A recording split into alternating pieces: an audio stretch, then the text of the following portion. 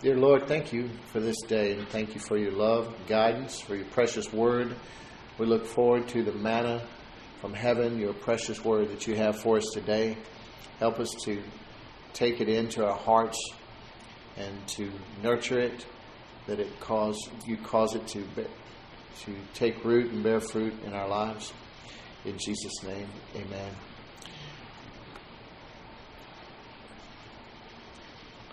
Thus saith the Lord, ask me of things to come concerning my sons and concerning the work of my hands, command ye me. I sort of ended with that last week from Isaiah 45:11, from the King James, which I believe is the only one that really has it right, or the Young's Literal Translation. But I said that what God has done for us through the atonement of Jesus Christ, that there are spiritual laws governing everything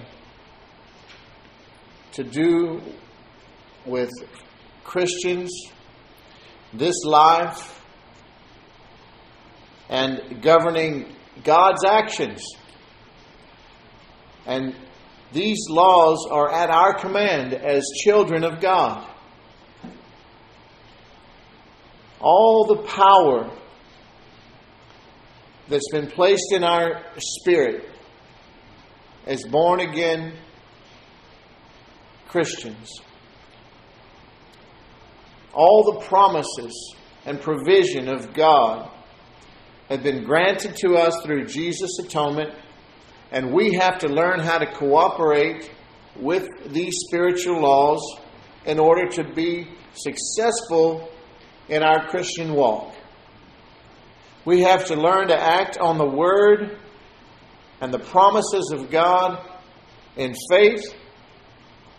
And I used the example last week of us having to flip the light switch after the light company provides power to the building and the wiring is done and everything's in place. They're not going to come out and flip the switch for us. We have to learn to flip the switch. And it's by faith that we do this. Turn to Hebrews chapter 12. The first few verses I want to look at. And I think it's going to bless you. Hebrews, way in the back.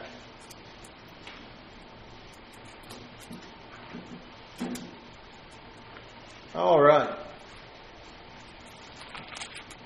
Tell me when you got it.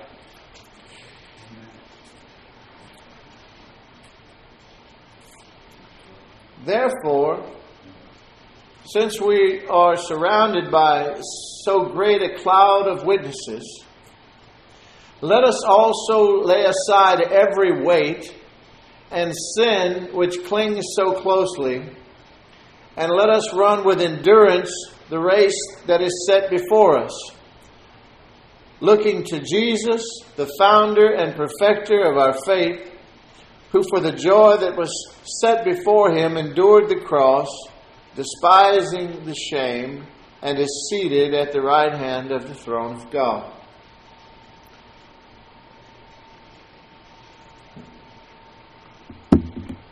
Does anyone have the King James?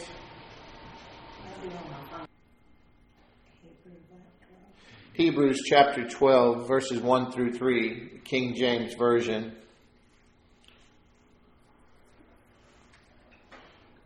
It says this, wherefore, seeing we also are compassed about with so great a cloud of witnesses, here's where they made some changes. Let us lay aside every weight and the sin which doth so easily beset us, and let us run with patience the race that is set before us, looking unto Jesus, the author and finisher of our faith, who for the joy that was set before him endured the cross, despising the shame, and is set down at the right hand of the throne of God. For consider him who endured such great contradiction of sinners against himself, lest ye be wearied and faint in your minds. And in the English Standard Version, it says here, consider him who endured from sinners such hostility against himself, so that you may not grow weary or faint-hearted in your struggle against sin. Let me just say this. In the verses 1 and 3, or the ones that I want you to focus on, he's talking about, he says, let us lay aside every weight and the sin which distracts us or besets us. It's a singular sin that he's talking about. And if you look down in verse 3, he's giving us the instructions, and then he says here, so that we not grow weary or faint-hearted, or lest you be weary and faint in your minds. That's the word faint-hearted, faint in your mind. That's what I'm looking at. That's the sin that he's really focusing in on, because he's saying, set this aside unless this happens. Here's what, or you will be caught up in it. And the sin that he's talking about is this sin of being faint-hearted or discouraged. Fainting in your mind is discouragement. And so I want to look today at this sin of discouragement, because I told you we're going to continue to discuss how we can walk in greater power and victory in the Christian life.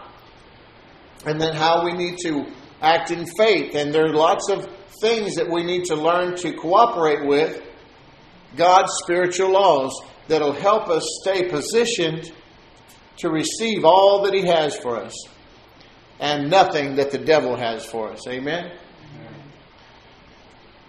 Remember Jubilee. This Jubilee that is eternal that we've entered into. Not 1 year out of 50, but one day out of one day, every day.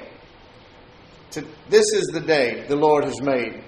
And this is the day of Jubilee for us, because we've entered into an eternal Jubilee through the atonement of Jesus Christ, where we get back everything the devil took, and we give Him back everything He took. He gave us. All the aspects of the curse go back to the devil. All the blessings stay on us. Amen. It's easy to get discouraged in this life. But we have to quit going by what we see, don't we? We were just talking about this. That's interesting. Because God says, my righteous, that's you and me, all who are born again and know the Lord, shall live by faith. There's a great scripture in Psalms 34, verse 19. It says, many are the afflictions of the righteous. Now let's just stop right there on the first part, because that's where most Christians stop. Are you with me? Yes. Many are the afflictions of the righteous. We know that, don't we? Yes. Nobody's disagreeing with that. Jesus said, in this world, you're going to have trouble. But He also said, that's okay, because I've overcome the world. And what is it that we have that overcomes the world? Our faith.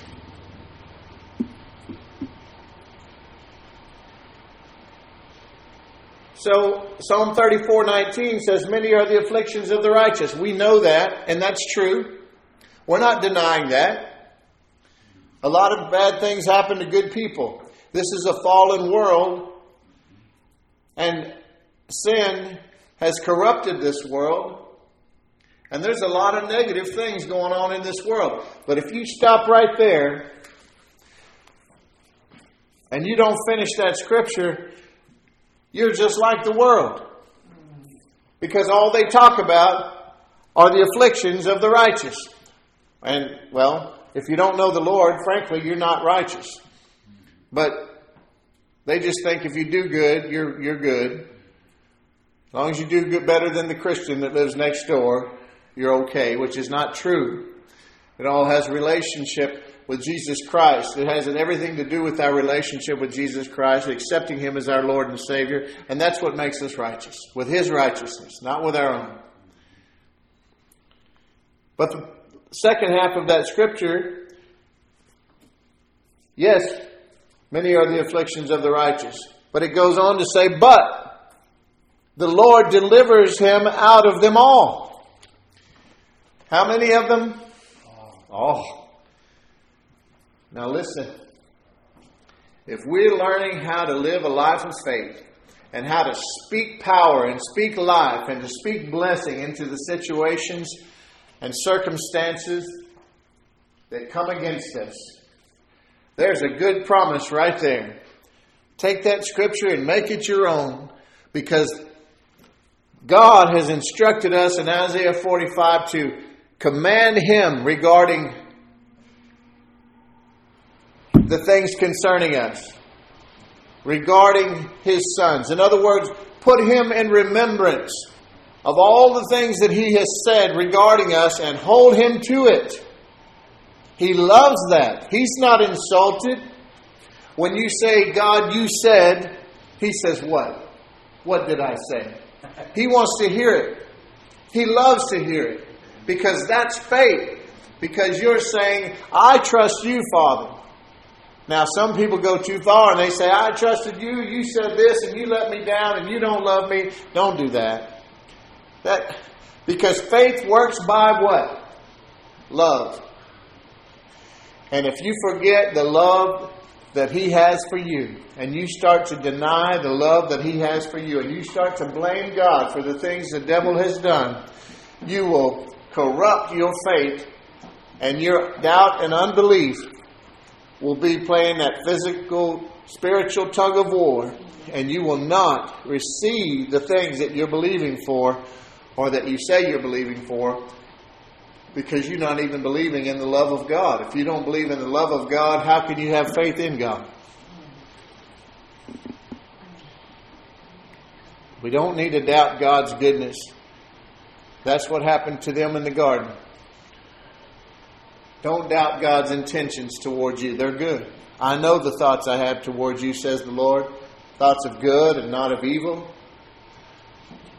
Plans to prosper you and not to harm you. To give you hope and a future. Jeremiah 29:11. But we know right there, just like with most scriptures, people stop too soon, because right there in Jeremiah 29, doesn't it go on in verses 12 and 13? It says, you will seek me and find me when you seek me with your whole heart. He said, then you'll come and I'll show you wonderful things that you didn't know. That's a good place to be. You're never going to outgive God. When you feel like you're wasting your time praying, you feel like you're wasting your time and being foolish, praying in the Spirit, you feel like you're wasting your time by pushing hard and getting yourself to church when that morning has not been very good to you, you are not ever going to outgive God. And the rewards that you receive, I tell people all the time, and the only physical example that I know of, because it was always true with me when I had the discipline to go to the gym, was I was never sorry I went. Sometimes it was very hard to go. Well, it's even a greater reward in the spiritual sense, because Paul says in the Bible that physical exercise is profitable. It does some good, he said. But spiritual exercise is good for everything concerning us. Amen. Amen. There's health and fitness in the Word. You can speak that. if you, as a child of God, will just come to terms with the fact that you are His child and that everything that He has is yours and at your disposal. For the mature believer, in other words, while we're a child, the heir, everything that belongs to that family or to that father belongs to that child. But while he's a child, the Bible says he's still just like a slave. Because it's all in an estate for him. It's all taken care of by an overseer or by someone else who's watching out for him while he's too immature to be entrusted with all of that money or all of that authority. Amen. Same with us. Everything God has is ours, but while we're walking around in our spiritual diapers, why would He give us something that would destroy us or destroy others? So He's looking for growth here. He's looking for children that cease to be children and begin to walk in their authority as sons and daughters. You're still His child, technically, but you've grown up a little bit. And now you're ready for some things. You're getting past the milk of the Word, and you're getting into the meat, into the spiritual truths that govern everything concerning us in this world. And you've come to terms to believe that I don't just talk a lot like I used to. I don't just run my mouth like I used to. Well, why not? Well, because I've come to realize that my words are powerful. I'm a creative being with all the power of the kingdom of God at my disposal.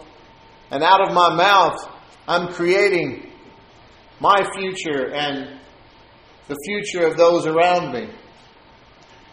And I take it seriously. That's what a mature son or daughter begins to say. That's the way they begin to talk and think.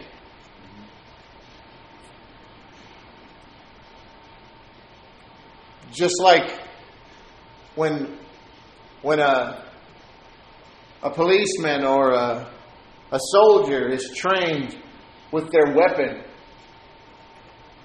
and they learn about doing battle and taking out the opposition. Well, they don't just go around like they did when they were toddlers and in elementary school playing games and bang bang and shooting at each other and aiming guns at each other and stuff like that. And no, they begin to take that very seriously. They begin to understand the gravity of the responsibility and the duty that they have with that powerful instrument that they've been given to do that job. And they begin to pray that they will never have to harm anyone.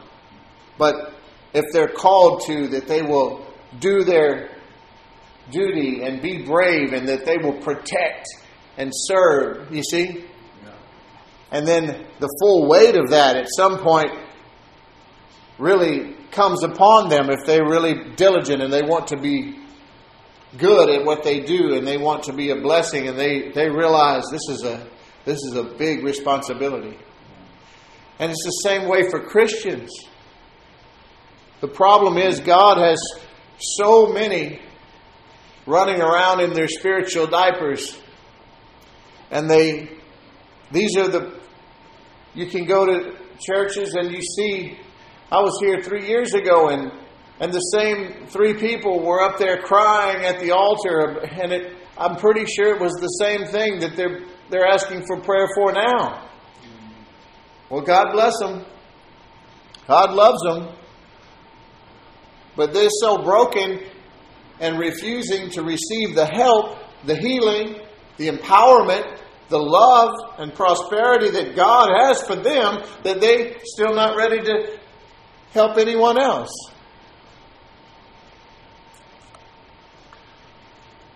It's easy to get discouraged. There's a lot of hard things in this life. But we have to quit going by what we see. We're called to a life of faith. And we have to learn to govern these spiritual laws concerning us. And when we get discouraged, we're doing the opposite. Satan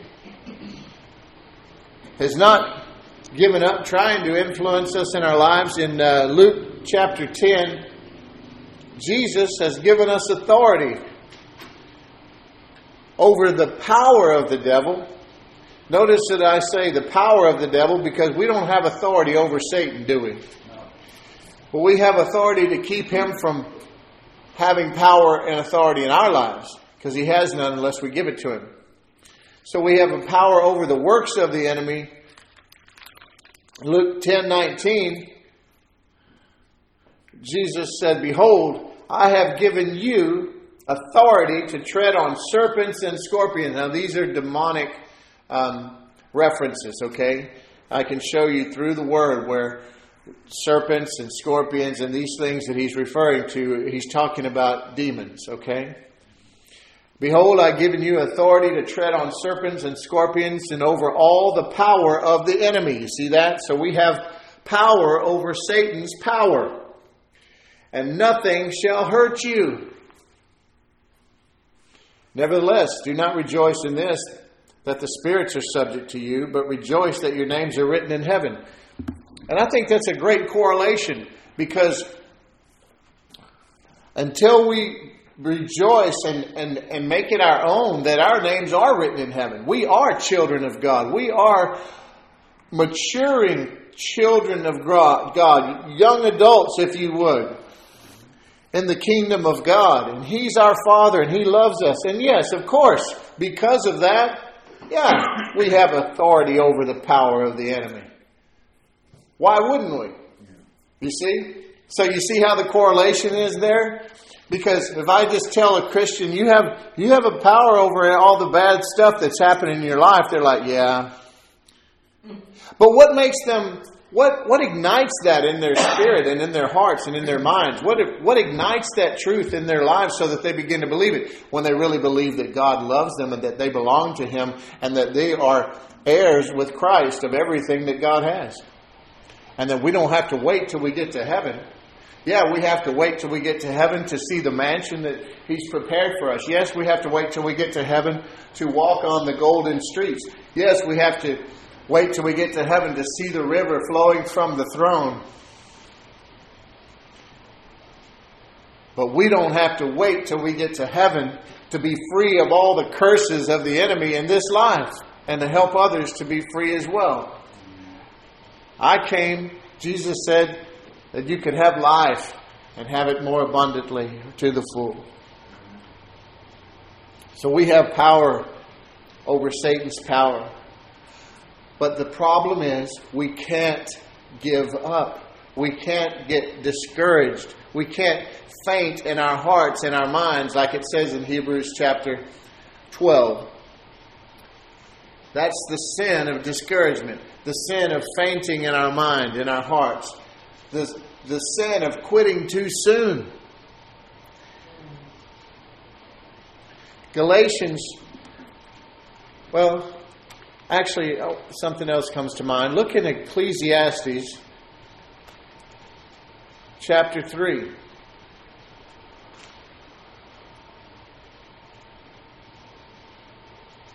Ecclesiastes, I don't go there very often, but you should. Ecclesiastes chapter 3, this is a familiar passage of Scripture, time for everything. You've all heard it, right? But the 11th verse says that God has made everything beautiful in its time. Also, He has put eternity into man's heart, yet so that he cannot find out what God has done from the beginning to the end. God has made everything beautiful in its time. Something that anyone that is involved with cattle business, comes to learn when they're dealing with those cows is that slow is fast. And I can just give you an example. If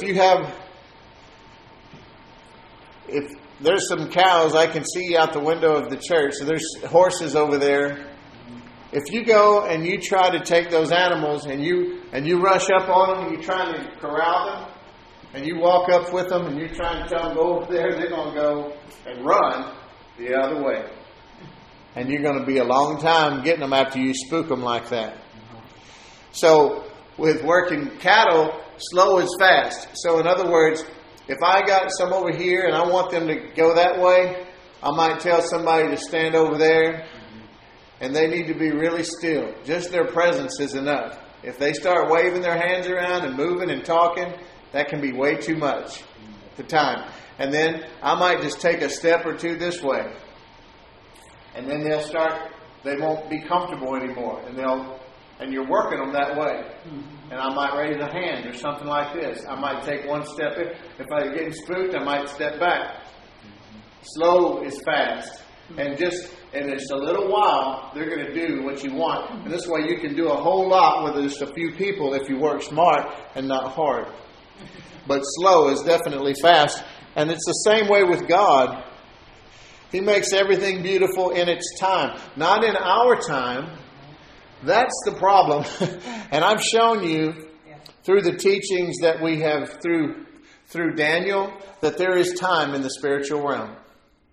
Daniel prayed one time, and 3 weeks later, the angel showed up, and he said, from the time you prayed, God sent me. In other words, God granted that prayer immediately. But he was opposed in the heavenlies, and he had a battle, and the archangel Michael had to come and help him. And then he finally broke through, and he got there to give Daniel the answer. So there's time in the spiritual realm just like there is here. And there's things going on that we may not know or be aware of. But all the promises of God in Christ are what? Yes and amen. That means if you're praying according to God's will, which if you know God's Word, then you will know His will. That's why it's so important that we study the Word and be students of the Word to be real disciples. Because we can't really have a relationship with Jesus if we don't have a relationship with the Word. Because He is the Word made flesh. Amen. So it's so important that we know not only the wiles of the devil, because James said, resist the devil and he will flee from you. And so many don't know who and what to resist because they don't know when it's the devil and when it's God. And they've been taught that all the bad things that happen to them that God is doing to them. And so why would you fight? You know, I tell people that we don't believe in healing. What do you go to the doctor for? Well, if you think God is putting something on you to teach you a lesson, then what are you going to the doctor for, you sinner, you rebel? You know? It just doesn't make sense, does it? Well, slow is fast. And with the ministry of the Holy Spirit, I think you'll find that it's the same way. Have you ever been to a car dealer? I use this example a lot. And they tell you, or any salesman, maybe a salesman came to your house to try to sell you something. They give you the big dog and pony show. And then when you say, okay, well, we're going to think, well, if you do it today, we're going to do it. In other words, they start to take away from you. It's those sales tactics. And in other words, if you don't do it today, it's going to cost you. And they try to pressure you into doing something.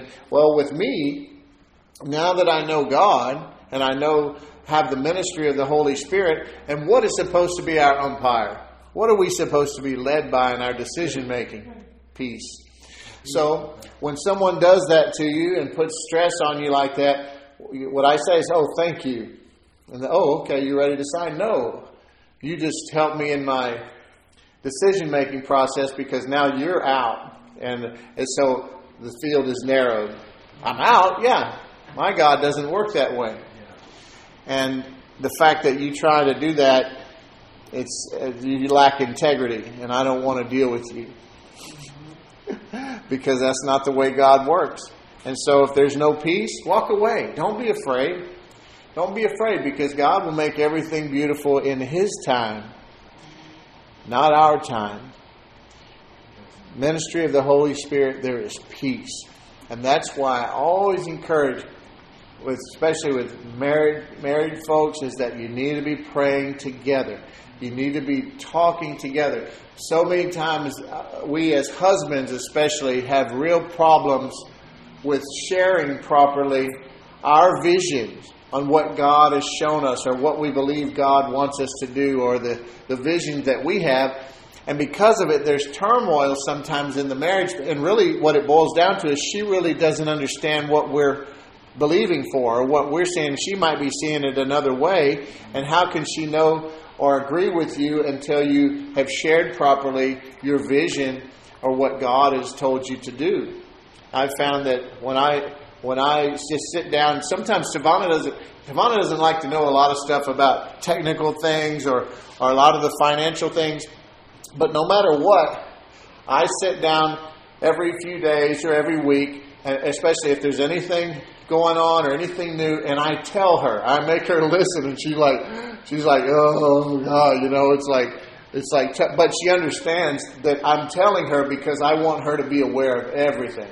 I don't want anyone ever to be able to tell my wife anything about us or me or anything to do with us that she doesn't already know.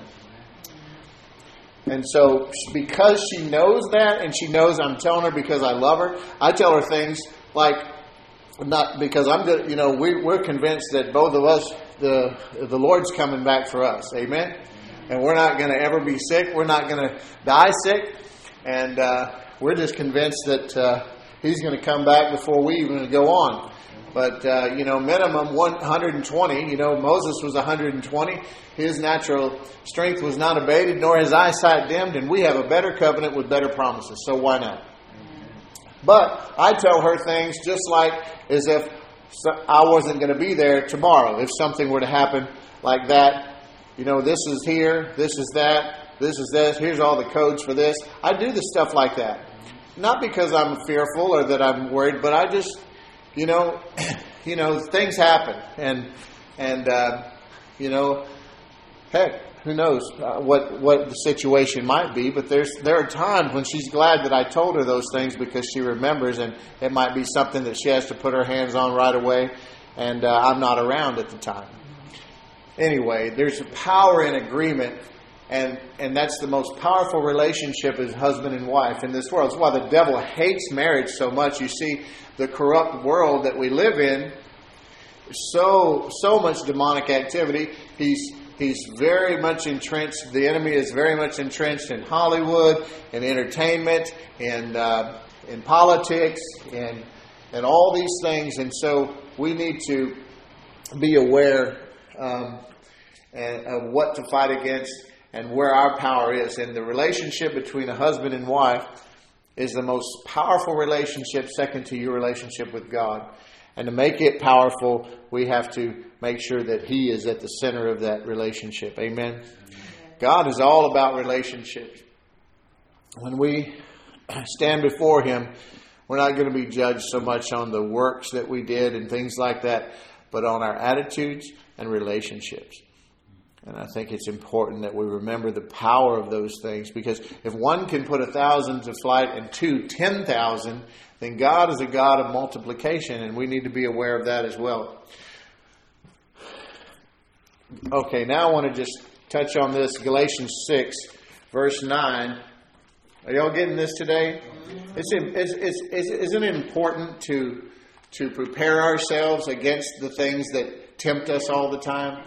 Because we know the power that is there and the benefits that we will reap from God when we when we resist the enemy. Amen?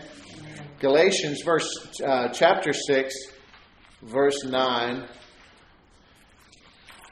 Galatians, then Ephesians, Philippians, after 1st and 2nd Corinthians. Galatians chapter 6.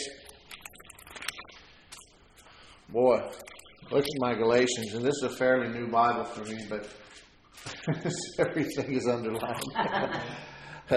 I've got one that I have to have in a big binder because it's in 50 pieces, the Bible is. Those are usually your favorite ones. You know what's that saying? Someone has a Bible that's falling apart, usually has a life that isn't. Galatians 6, verse 9. And let us not grow weary in doing good. There we go again. Don't get discouraged. Don't give up. Let us not grow weary in doing good, for in due season we will reap if we do not give up. So there's a few things right there. That ties right into Ecclesiastes 3. No wonder the Lord showed me to go there. Everything in its time He has made beautiful. Not our time, His time. So what is one of the fruit of the Spirit? Another thing is not just peace, but patience. Patience is one of the fruit of the Spirit. Love, joy, peace, patience, kindness, goodness, faith, gentleness or meekness, and self-control. All of those are characteristics of God, of the Holy Spirit. So when we're looking at something to determine if it's God or not, if it doesn't have any of those characteristics, then we say that's not God. Right. And so those are easy things to bounce off of the wall to see, hey, let me think. I don't see this as God because, first of all, I don't have any peace. And second of all, there's too much of a pressure. There's too much stress involved here. This doesn't seem like God. Sometimes stress is a good thing in the sense that it causes us to get up off our butts and do something. But you know the difference, don't you? Amen. Galatians 6:9 says, don't grow weary. Don't give up. Discouragement always comes when we take our eyes off of Jesus, doesn't it? But I want to tell you, in all my life, thinking back from before I knew God and since, self-pity is always a killer. It is never a positive thing. It never brings about the results that people want. When people feel sorry for themselves, what are they wanting? They're wanting sympathy. They're wanting people to do the things that they want to bring about all the things that they were wanting or believing for, when and how they wanted them, right? The problem is, if you try, you can think of people in your life, and hopefully you're not one of them, that has always suffered from self-pity. They're always the victim, and put it another way. And our culture is breeding the victim mentalities now. But what that does, it breeds self-pity and entitlement and all these demonic things that really cause the opposite to happen in your life. So I feel sorry for these young people who are being taught to feel sorry for themselves and feel entitled, because what they're doing is opening doors for the devil to come in, and especially when they don't know God and they're not learning how to cooperate with the spiritual laws of God like you are, and they don't understand the wiles of the enemy and how to resist him and how to believe God, then he will go in and eat their lunch and pop the bang. It's not even an option. Self-pity is always a killer. Let's look at one example of that, and then I'll probably cut you loose unless you want me to keep going. Let's look all the way back in the beginning. Probably the first good example, or the second. Genesis chapter 4. Genesis chapter 4, the first book of the Bible, the 4th chapter. You know the story of Cain and Abel. I just want to read starting at the first verse, and I'll just read down to probably the 11th. Now Adam knew Eve, his wife, and she conceived and bore Cain. They had a child. Have you heard me refer to that scripture before when I'm talking about John 17:3? When Jesus gives us the definition of eternal life? Jesus is praying to the Father on that fateful night of his betrayal, and he says, Father, this is eternal life, that they know you, the one true God, and your Son, Jesus Christ, whom you have sent. When he says they know you and me, the word he used there is the same word he used right here when he said Adam knew Eve and they conceived and had a child. It's a passionate, intimate relationship. Of course, not sexual, but you get the point. That he has, that is the meaning of eternal life with him, is us knowing him in that way. So if you know him in that way, you know your Father God as Abba, Daddy, and you know Jesus as the friend who sticks closer than a brother, as God with you, as God in you, why wouldn't you be able to say, Dad, you said, and believe him for it? Why wouldn't you be able to talk to him that way? Why wouldn't you rush boldly into the throne room of grace that you might obtain mercy and find favor in the time of need? We need that confidence and not to be discouraged, not to be dismayed or faint in our mind, in our hearts. Adam knew Eve, his wife, and she conceived and bore Cain, saying, I have gotten a man with the help of the Lord. And again, she bore his brother Abel. Now Abel was a keeper of sheep, and Cain a worker of the ground. In the course of time, Cain brought to the Lord an offering of the fruit of the ground. And Abel also brought of the firstborn of his flock and of their fat portions. So they both bring offerings to God from whatever it is that God has given them, whatever they produce from what they do. Cain was a farmer, and Abel was a sheep herder. And so Cain brought some of the fruit of what he had harvested, and Abel brought a sheep that he had, a lamb that he had raised, and so far it's okay. They're just giving of whatever he's given them. They're bringing him an offering. So far, so good. And Abel also brought of the firstborn of his flock and of their fat portions. And the Lord had regard for Abel and his offering, but for Cain and his offering he had no regard. So Cain was very angry, and his face fell. Look, discouragement. His face fell. That's what it meant. And what did it? It brought anger, and he got discouraged. The Lord said to Cain, this is what a lot of people miss. The Lord said he tried to reason with Cain, even though he was doing something he shouldn't have. He was involved in this sin of discouragement, and he got angry, which is also a sin to the Lord. But he said, why are you angry? And why has your face fallen? Why have you gotten discouraged? If you do well, will you not be accepted? And if you do not do well, sin is crouching at the door. Its desire is for you, but you must rule over it. So we all have that conscience within us, and we know it's that part of us that knows right from wrong, unless it's defiled in the sense that we've had wrong teaching and doctrine and all that. But even if our conscience is guilty, then God is greater than our conscience. And we can always run to our Father with a guilty conscience, and He will help us and forgive us if we have sinned, and He'll get us straightened out and back on the right track, won't He? And He's trying to reason with him here, and He's saying, Cain, what are you upset about? Because in other words, what Cain had done, I believe that Cain had just given him the scraps. In other words, he didn't take the best of his harvest and bring it to him, and Abel did.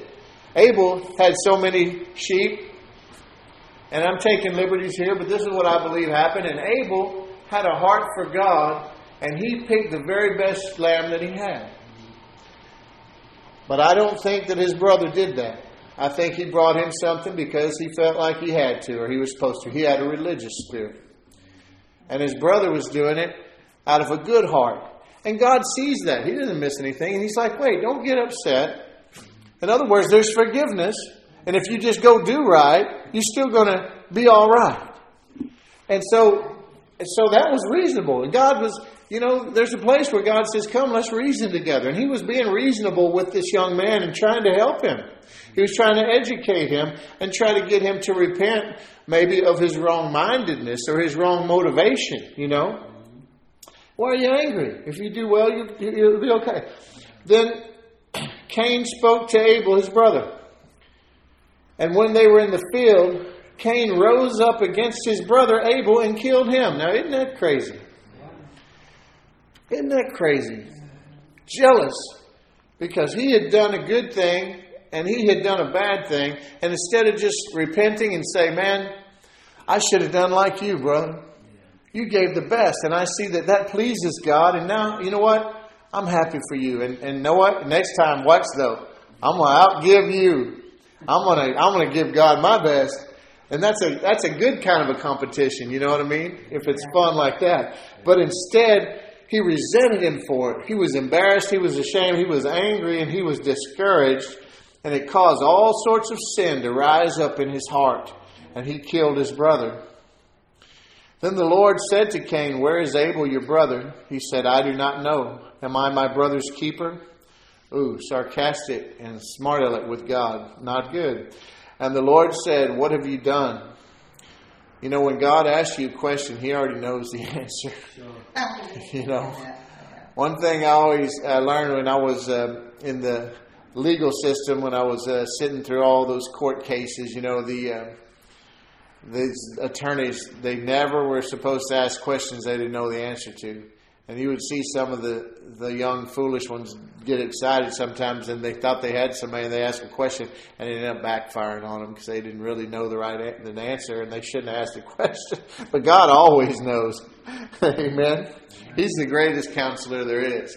He's our advocate. He's with us and for us, but He knows all the answers. He knows everything about you, and He loves you anyway. He says, what have you done? The voice of your brother's blood is crying out to me from the ground. And now you're cursed from the ground, which has opened its mouth to receive your brother's blood from your hand. So he threw everything away. And God was even merciful to him after that. He was cursed, but he sent him out and he protected him. No one was allowed to kill him or harm him. And God still talked with him. And so God is just always merciful. Grace is always God's motive. He is always trying to be good to us when we allow Him. But the problem is Cain felt sorry for himself and he gave in to anger. He was full of self-pity and he shouldn't have done that. He did what I think it's so easy for us to do, and we do, even if we don't want to admit it.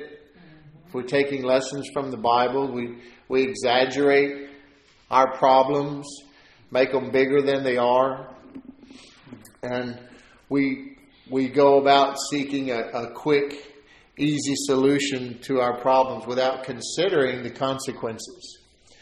And so we need to learn from all these characters in the Bible. That's what they're there for. God didn't put stories about these people in here to embarrass them, but to help us. No doubt. Amen.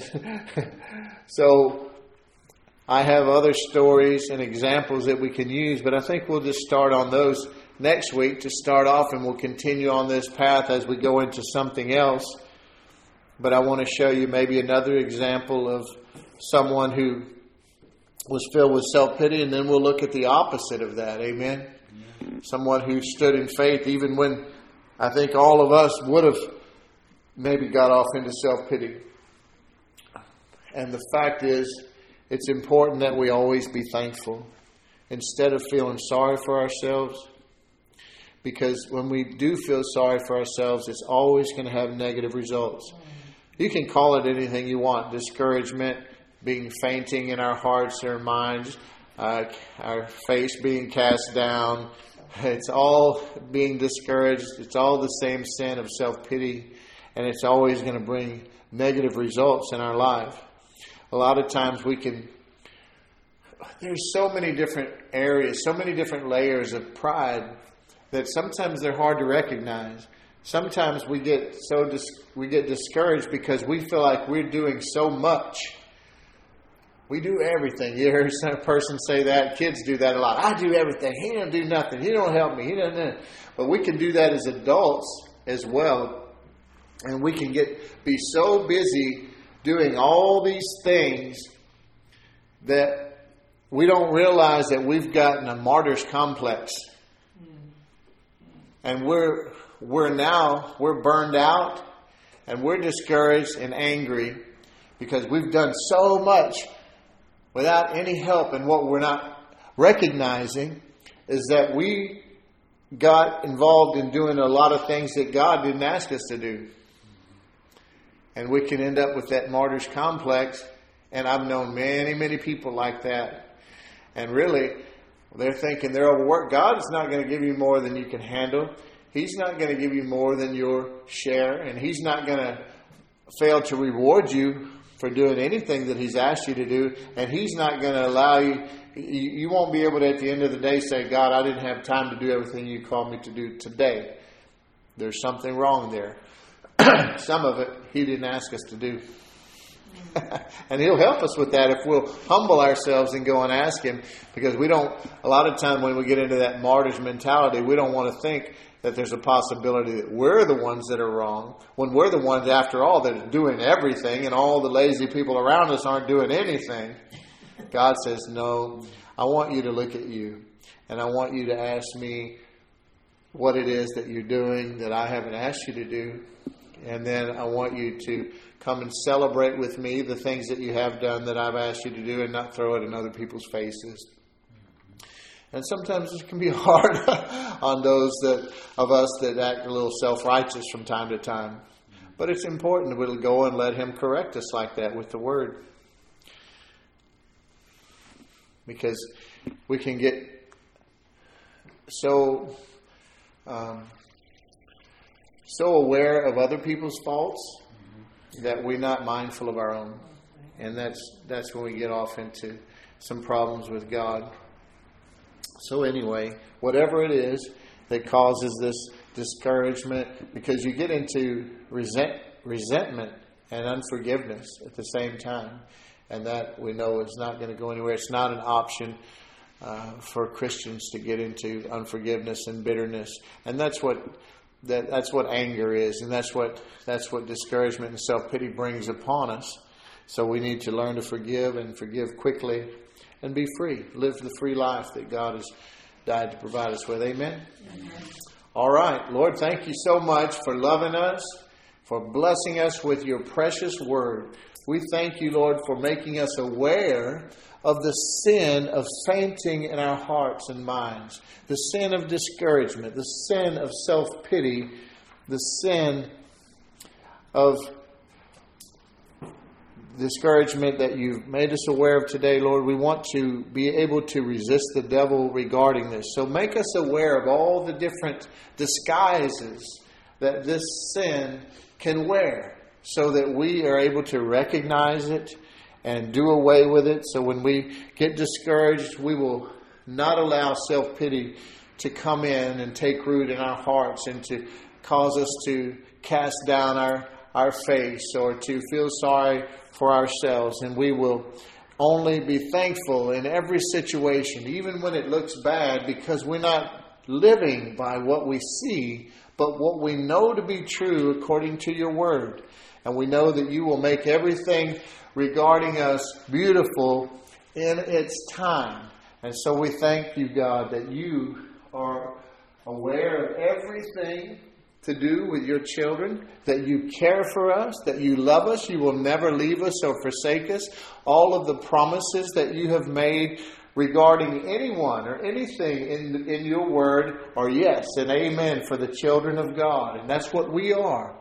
Help us to mature from being infants and children in spiritual diapers to be grown adults, strong in the Word and strong in faith, trusting in you and knowing that you love us and that everything good comes from you. And help us to never doubt your goodness and love for us, Lord, so that we can be strong, that we can receive the help that you have for us, the healing for every area of our lives, healing for everywhere we hurt, spiritually, physically, emotionally, financially, for empowering us with your Holy Spirit, where you've placed everything.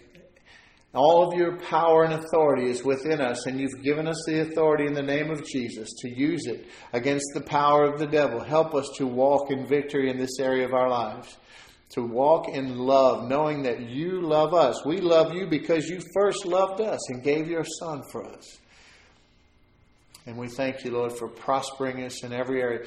And once we're helped and strong, help us to help others, Lord, with the same help that we have received from you. We love you, Lord, and we thank you for showing us and teaching us about your amazing love and provision for our lives. In Jesus' name, amen.